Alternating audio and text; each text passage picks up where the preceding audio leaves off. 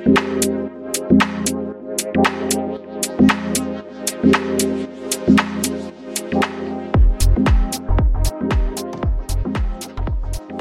and welcome to the Equalizer podcast. I'm your host, Ariana Cascone, and I'm here today with Jeff Kassouf to recap the sixth match day of the 2023 NWSL regular season. So how are we doing on this Monday, Jeff? Monday, it's good. It's positive vibes for a Monday. A good weekend, though, for matches that we had. So looking forward to talking about them. Yes, absolutely. So the NWSL regular season is about a quarter of the way behind us, which is a little bit hard for me to believe. But things are starting to shape up, I think, across the league. So this weekend, sort of as you alluded to, we had a lot of classic or vintage NWSL type games. So on Big CBS, we saw Washington Spirit beat San Diego 3-1. And then we saw Orlando get their second consecutive win against Racing Louisville 1-0. And then North Carolina and Portland played to a 3-3 draw, which was, in my opinion, one of the games of the weekend, right? A really back and forth kind of fun experience for viewers. And then OL Reign blanked Houston 2-0 in the first meeting of Laura Harvey and Sam Lady as head coaches. And OL Reign actually find themselves atop the table these days. And then yesterday we had Gotham beat Chicago 2-1. And then to close out the weekend, Angel City beat Kansas City 3-2, right? So lots of action over the weekend.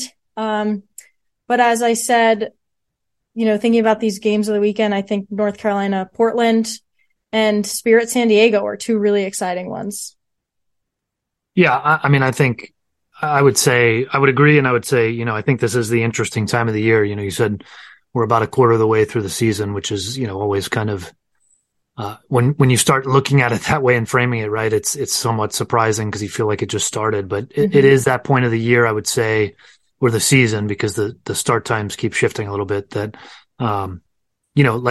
if you're a fan or you like tracking this stuff, like take a little screen grab of the table is what I would say, right? Because this is sort of that period where teams are either, I guess the regression of the mean usually comes in the summer, right? And I look at the very top of this table, and I think these are teams that will be in the picture.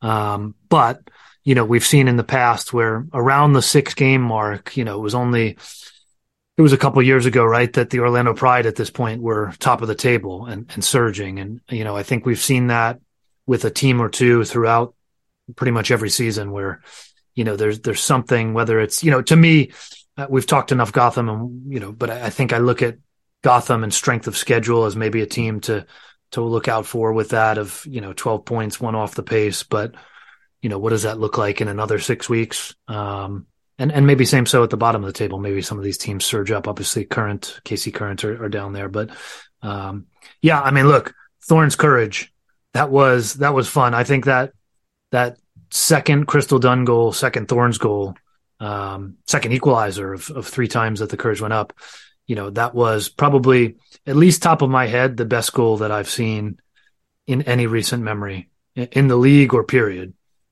Yeah, that was really a team goal. I mean, that was lots of build-up possession. I think I saw Jason Anderson mention that it was something like 30 seconds of Portland just having the ball uncontested, pinging it around in, the Courage's half.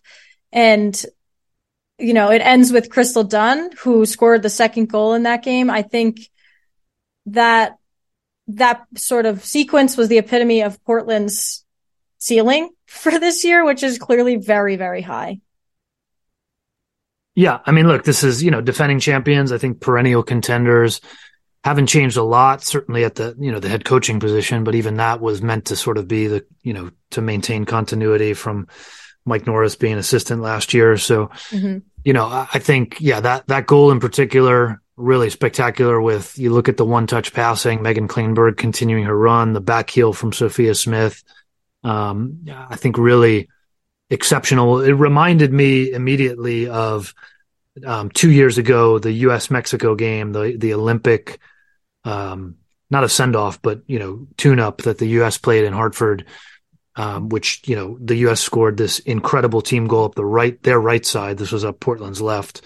And it actually got called back for an inadvertent whistle. So it does not stand in history as an actual goal. You'd have to sort of dig through YouTube, which I think it's on there, but immediately reminded me of that. I think, really, really exceptional. And this Thorns team, I mean, look, this Thorns team is very good.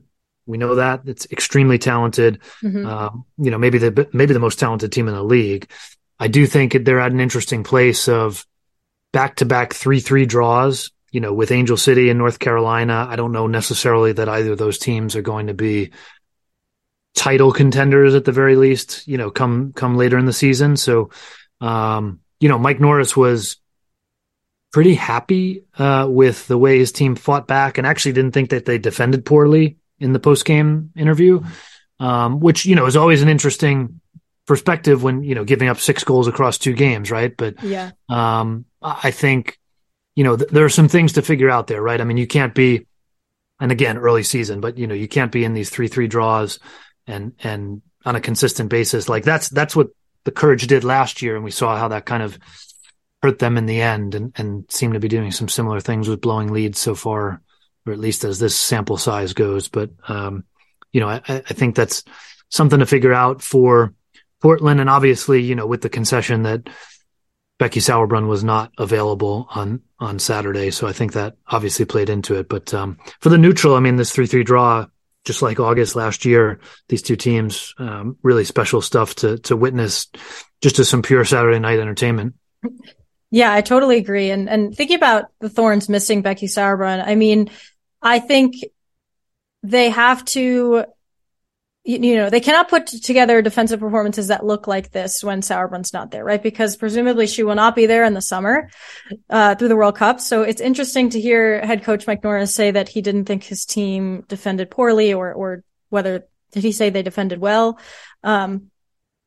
Because I think, Emily Menges is not, a newcomer to this league, and she is an NWSL veteran, and she was directly involved in the first goal and also, that third goal for North Carolina. So, the first goal, North Carolina is just sort of like pinging it up their right side, and then a cross is sent in, and it ultimately isn't a Menges own goal, but so that might be unlucky. But in that third goal, she was megged by Olivia Wingate, just like driving at her. So I don't know if having Becky Sauerbrunn in there directly changes the outcome of either of those things, if Menges is still on the field.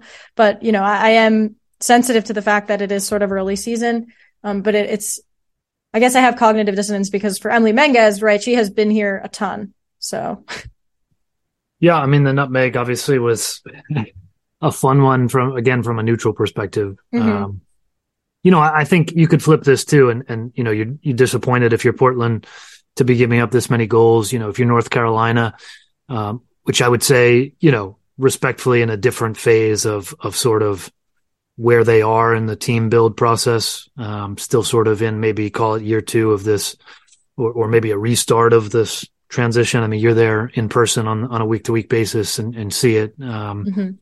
It's 3 times to thrice blow a lead, is not ideal. And that's, that plagued them last season, the Courage. That was, they played these ridiculous, entertaining games, but it was this constant yo-yo of, are they up? Are they coming back from 3 goals? Are they giving up 3 goals? It was like, and ultimately they missed the playoffs, on the final weekend of the season, really. So, I think you've got to figure that out if you want to be in that picture and back in the postseason, which, has been, that franchise had become accustomed to. Yeah, absolutely. And, I think that it's interesting, they're undoubtedly still rebuilding, but it was the first time that they're coming out with the same lineup, this season. So across 6 games, it took them that long to figure out sort of what might work. And, that involved putting somebody who was playing center back, Ryan Williams, out of position, really, with Kaylee Kurtz, who's been there all along, back to her natural fullback position, and then slotting in Malia Berkeley, who actually saw more time in the midfield last year, even though I think she does really well at center back. So I think, North Carolina does seem to be figuring it out, but even then, like you say, still conceding 3 goals. I think it was really exciting to see Caroline finally have a little bit of I don't want to call it a breakout game because I think she's been great, since she's come to the league, but I think that was one of her best performances of the season on Saturday. She tallied her first goal in the run of play, right? The other two that she scored were from the penalty spot. So, it does seem like things are coming together a little bit for North Carolina's attack, which, I mean, it's interesting that they started off kind of slow given that their attack really pulled them out of the depths of the table last year. But, it does seem like there's still a lot of moving parts, even though, on paper, tying Portland 3-3. I don't know if you can be too mad about that one. Yeah, I mean, defensively, certainly, I agree. And I thought Berkeley was actually very good as sort of in the very limited time as a holding mid last year. I was at least hoping to see some more of that, and we didn't end up seeing that for one reason or another last year. But, certainly they've got to figure out. I mean, to your point, I think everybody kind of scratched their head. Maybe the player herself when Ryan Williams was playing center back for, a number of games to start the season. She kind of had a knowing sort of laugh post game on Saturdays of sort of being back in that fullback position. So, that's something to figure out. That's a long-term thing, right? Abby Erceg departs, Carson Pickett departed. Obviously getting Emily Fox back in that trade is, a huge solution to the fullback piece at least. But, I think there's questions there defensively versus, and you look at the contrast with a Portland team that, this shape, the personnel, the shape, the system, again, I mean, consistency, yes, Sauerbrunn missing, but most things, I mean, you could sort of blindly put that lineup down and you'd be right. That's what's coming from Portland versus, the Courage still figuring things out. Yes. Oh, that reminds me too about, Portland, this idea that you can slot pretty much anyone into their 11 and it likely would work is, seeing Olivia Moultrie come off the bench for Christine Sinclair. And, the reason I'm thinking about this is just because I think in a game that was as quick and as, sort of back and forth as this one, I wonder if the Thorns would have benefited from going with Moultrie from the start in this one. I mean, she came off the bench and made an immediate impact. She did score that equalizer, right? The left-footed strike from distance. And I don't know if this is sort of a way to ramp up Moultrie's involvement, thinking that she probably will be, in a way carrying that midfield that's going to be pretty thin, at least in the early stages of the World Cup. So that's one question I do have about Portland going forward is whether, Moultrie, Sink, I think they bring different things to the table. Both, still very good, but, I don't know. What do you think about that? Well, and how about the dichotomy of, Sink is 1 month from turning 40 and yes, Olivia Moultrie is still 17. So, I mean, look, that's I think we can accurately say most of Portland's midfield will be leaving in 6 weeks. So I think undoubtedly this is going to be Moultrie's show in some capacity. So I think I think she's ready for it. She talked about that a little bit post game and she's talked about it, I think, throughout the season when asked at least. And, this is going to be, I think, some pressure on her, but I mean, she said it Saturday, she's 4 years into this environment already. She came to Portland as a 13-year-old. So, I think she's ready for it. I mean, you see the strike was spectacular for that third equalizer. A ton of great goals in that game, right? So, I think you're right that a lot of that sort of onus will be on her and on Moultrie. And I think, for the most part, she's ready. And then it's, if anything, we've talked about this. I think Portland's going to have to figure out just a pure numbers perspective, some national team replacement players. How does that all work and look? To your point, they need to be able to figure that out without Becky Sauerbrunn because that'll be the case for a month or so at least. So, I think that there are some questions there, but I think, maybe I don't know if they're necessarily champagne problems, as I like to say, but they are to a degree that, everybody in this league is going to have departures, some fewer than others. But, when you're starting at this high ceiling that Portland has, and you have sort of this plug and play environment that they have, I think that you can be encouraged that other players can step into it somewhat seamlessly.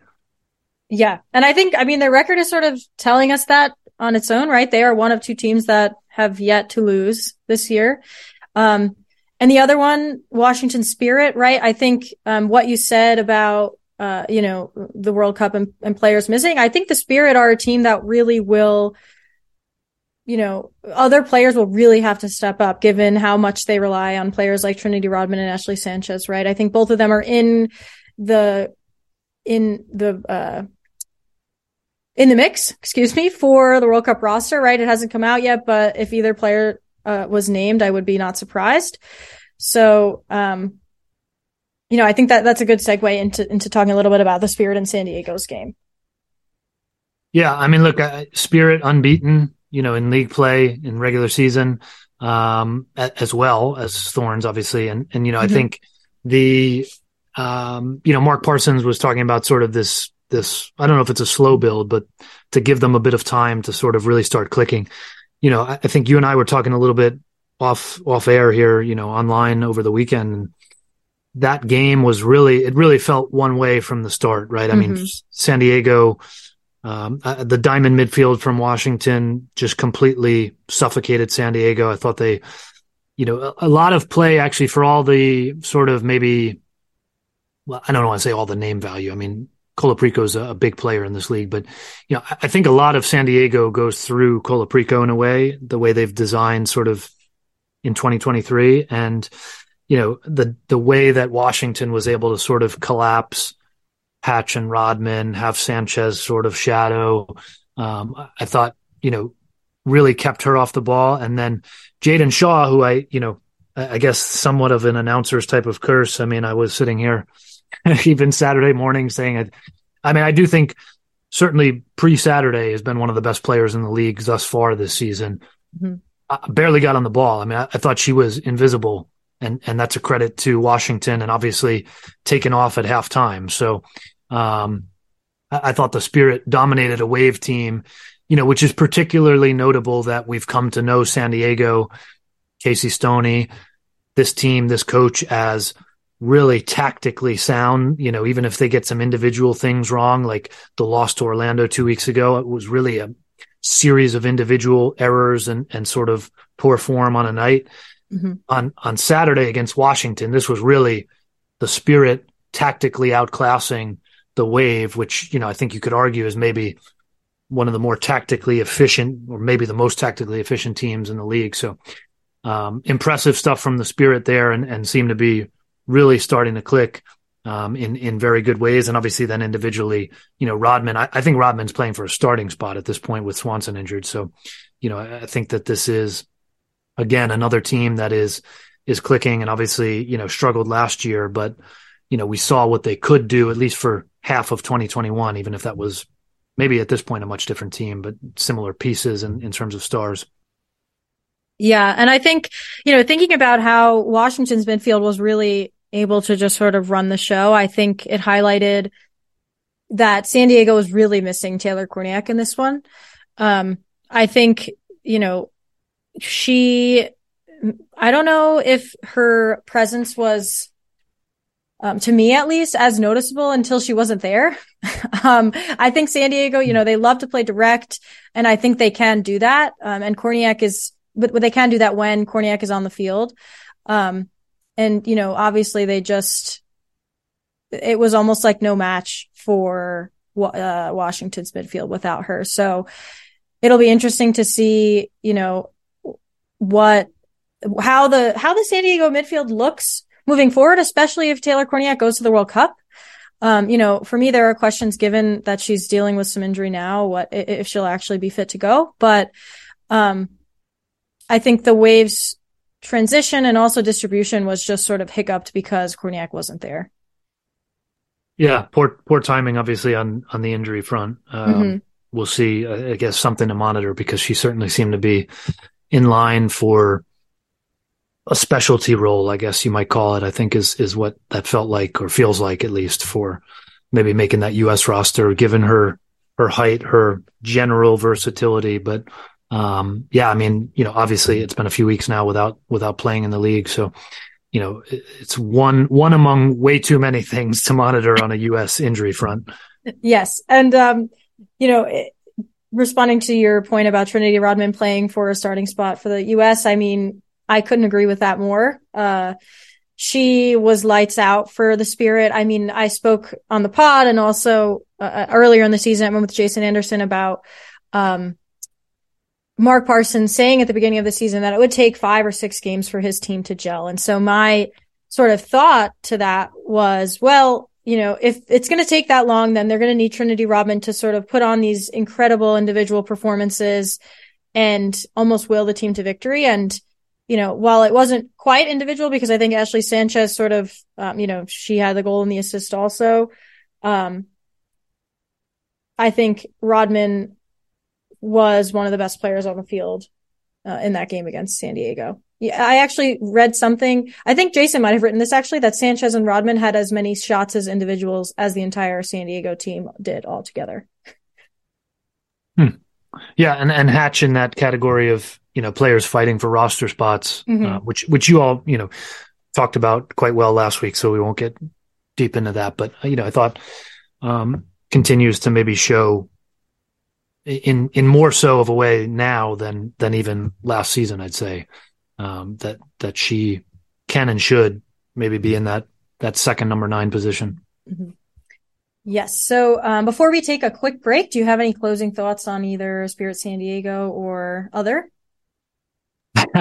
Well, I mean, we'll get into some of the other games, obviously. I think we did well to kind of speak to the 2 unbeaten teams that are just a point behind OL Reign, obviously, and then I guess my parting thing would be let's keep an eye on San Diego, because 2 straight losses in which they gave up 3 goals. That's a bit uncharacteristic. And then, the Spirit, I think, are a team that is coming together in such a way that, that might be understandable in a vacuum, but following that up from a 3-1 home loss to Orlando, I think that leaves some question marks for the Wave right now that they need to answer pretty quickly.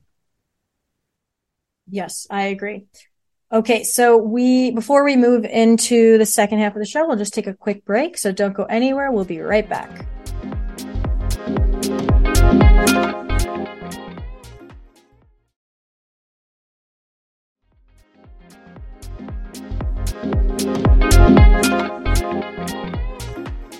Okay, and we're back to talk a little bit more about the NWSL standings. So we spoke in the first half of the episode about, teams at the top of the table. And now we'll just talk a little bit about the 12th place team, Chicago. So Chicago played Gotham over the weekend, right? And they lost 2-1. They did. Look, I mean, the Red Stars, bottom of the table, they are, I guess they've avoided the unfortunate designation that Louisville has as the only winless team left in the league in the regular season, which these teams are level on points. So Chicago just on the tiebreaker of goal difference at the moment is last, but both with only 4 points. And look, I mean, things have not gone well for Chicago. And I think there are a number of reasons here. I think, I don't think this is necessarily surprising given how things were shaping up in preseason. I don't think this is necessarily, I don't think they've reached their ceiling either, right? Like, I don't see this as a last place team necessarily, but, there are some real sort of, I guess you'd say existential questions in terms of who, like Chris Petruzzelli, head coach Chris Petruzzelli talked about this throughout the preseason, really, that like they have their team identity. They were one of the teams. We talked about Portland before, right? They were in a 3-back to start last year, realized they could be a better team in a different situation, different setup. And they shifted, they adapted. Chicago stuck with this sort of 3-4-3 hybrid that they have tinkered with, but, throughout 2022, brought it into 2023, even with, certainly last year, some personnel, thin on personnel, really. And obviously they bring back Casey Kruger, they bring back Tierna Davidson, and that's should be a boon to, their defensive status, right? But they've had some really difficult defensive performances as a team. Obviously the 5 goals recently away in Seattle is probably the sort of red exclamation mark on those performances and those score lines. But, I think the question for Chicago now is, are you really married to this system that is clearly now 6 games in, not working. And I think that there are a number of ways to evaluate and assess that. Some of that is individual, and you just need individual performances to improve within that system. Mm-hmm. But is it one that teams have figured out? And they're not the only team trying this, right? Like Houston's been now trying a 3-back, Kansas City, similarly in 2022, and then, bringing into 2023. And similarly, I would say, at least until recently, struggled in that.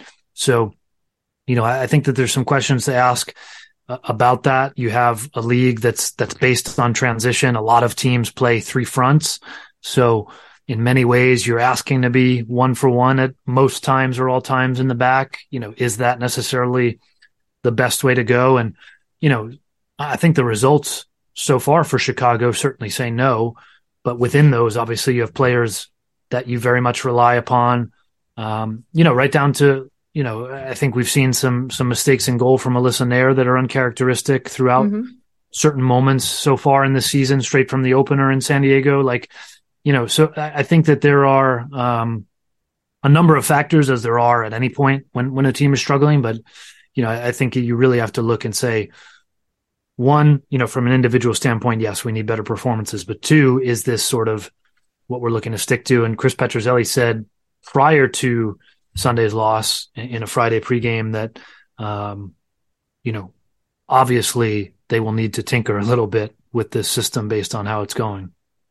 Yeah, that seems to me like an understatement. Not to harp on individual performances, but, I think it's hard not to sort of hone in on this defense when they have conceded the most goals of all teams so far this year. So, 15 goals in 6 games. And the 2 that they conceded yesterday, to me, they were kind of rough. Tierna Davidson, who, in her first season back from injury, she was directly involved in both of those.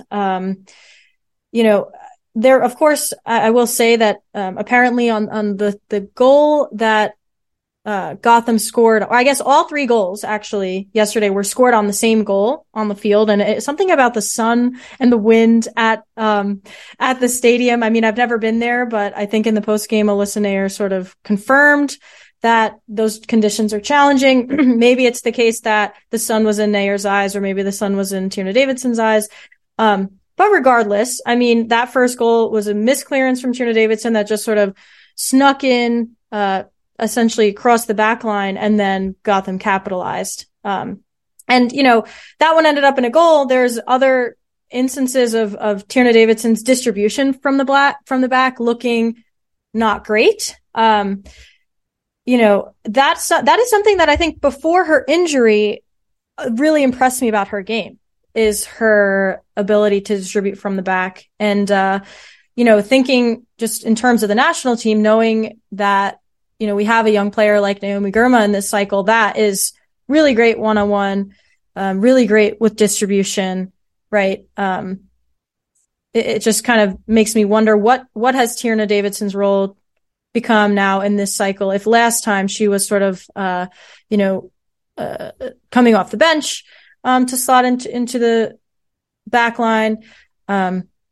I don't know. I guess I'm just thinking about that one performance, how it would translate into what we're thinking about this summer. Yeah, obviously not focusing too hard on one performance, but, right.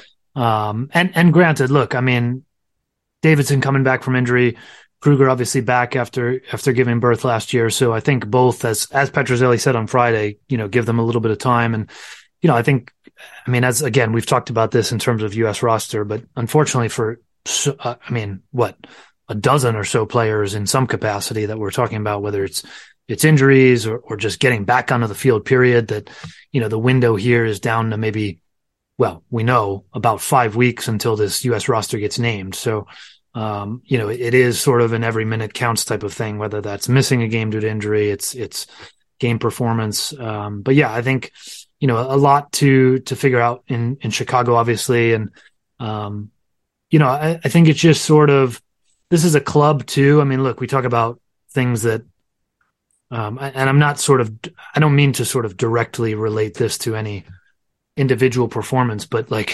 unfortunately in this league, this is professional sports, period. We see 1%, 5% of anything, right? I mean, a match is 90 minutes of an entire week that players are training, players are doing things. And obviously Chicago continues to deal with things off the field, right? And we had that last week again on Friday with general manager Michelle Lomnicki being fired, as far as we are led to believe by Chris Petrozelli in a press conference only a few hours later on Friday, said he found out the way we found out.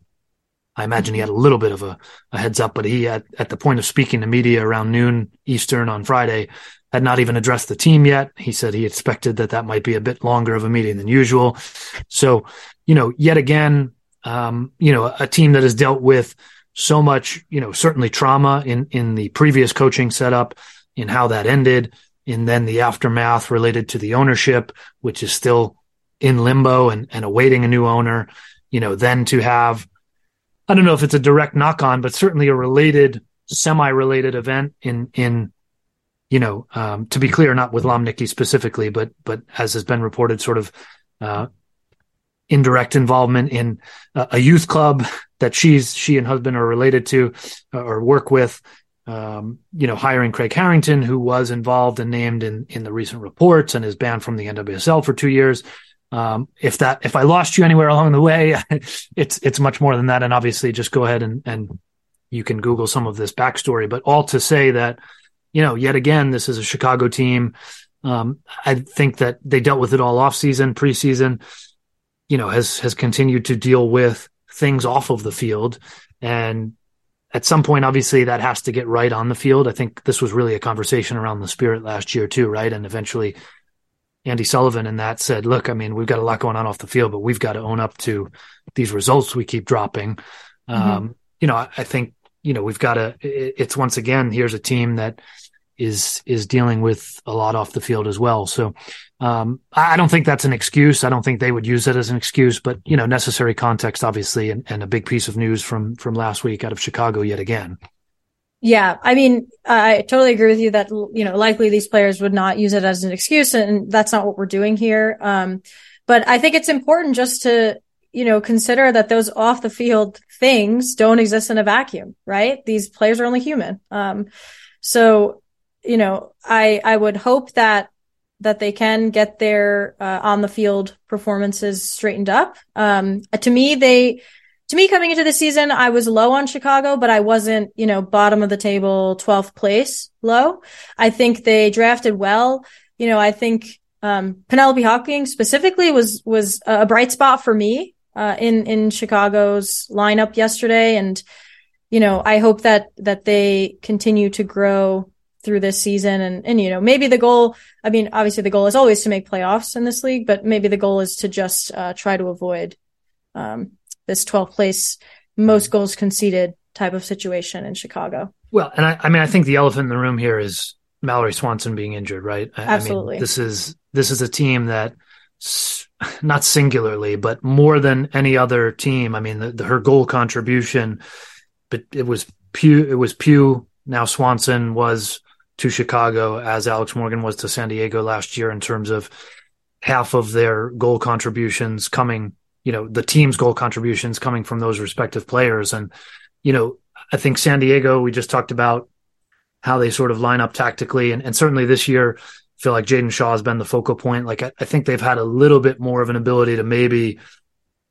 get around that when Morgan is not the goal scorer or she's just not there, as she won't be, this summer. But Chicago very much, I mean, this was like, it felt like in 22, a little bit in 21, but certainly in 22, it was, can Mal Pugh bail us out of a game, or can she work her magic? And obviously the injury puts them in a place where, I like some of their forwards. I thought Ava Cook, Ella Stevens, some of them they have players who have looked encouraging in the time that they've gotten. Mm-hmm. But, they, and really nobody else is, Mallory Swanson, right? And the way that she was relied upon so much, to have her injured for long term here, it's got to be worrisome for Chicago. I know that the Red Stars, I don't think this is pretty obvious. I would think is, they're trying to figure that out. As soon as that happened, they started to try to figure out what kind of moves they needed to make. And, obviously the window's closed here. So I guess that has to be summer window to try to address this. But, feels far away at the moment when you're in last place and conceding the way that you are. But, to your point, that's one piece. But, to lose your primary goal scorer that you rely upon so much, and then to be defending or conceding the way that you are, it's really sort of compounding the issue. Yeah, absolutely. It seems like lots of issues in Chicago just sort of stacking up on one another, which is not what you'd like. So any closing thoughts on Chicago or bottom of the table type of ideas here? Well, I think just at the bottom, you've got, like we said, Racing Louisville is level on points with Chicago. It's just a matter of, as you pointed out, 15 goals conceded, which is 3 more than anybody else in the league right now. And I think you look at Louisville there, I think a team with a lot of potential, and we just haven't, I've said this before, we have not seen a 90-minute performance from them really. And that's the difference between, I think consistently and several occasions, right? They've got 4 draws, dropping points that went from 3-1 or maybe to 0, right? So, I think that is a team that very quickly needs to get it right. And, Kim Brookhagen has been there, has had time now, and has some talent in place that, I think they need to start finding results here at the bottom of the table because, there's enough talent there. I think that there's certainly expectations that are higher than where they are. I don't know if this necessarily is a team that should be thinking that it's a title contender, but it should be fighting for a playoff position. And early days, obviously, but it's not setting itself up that way. So I think that's something to watch at the bottom of the table.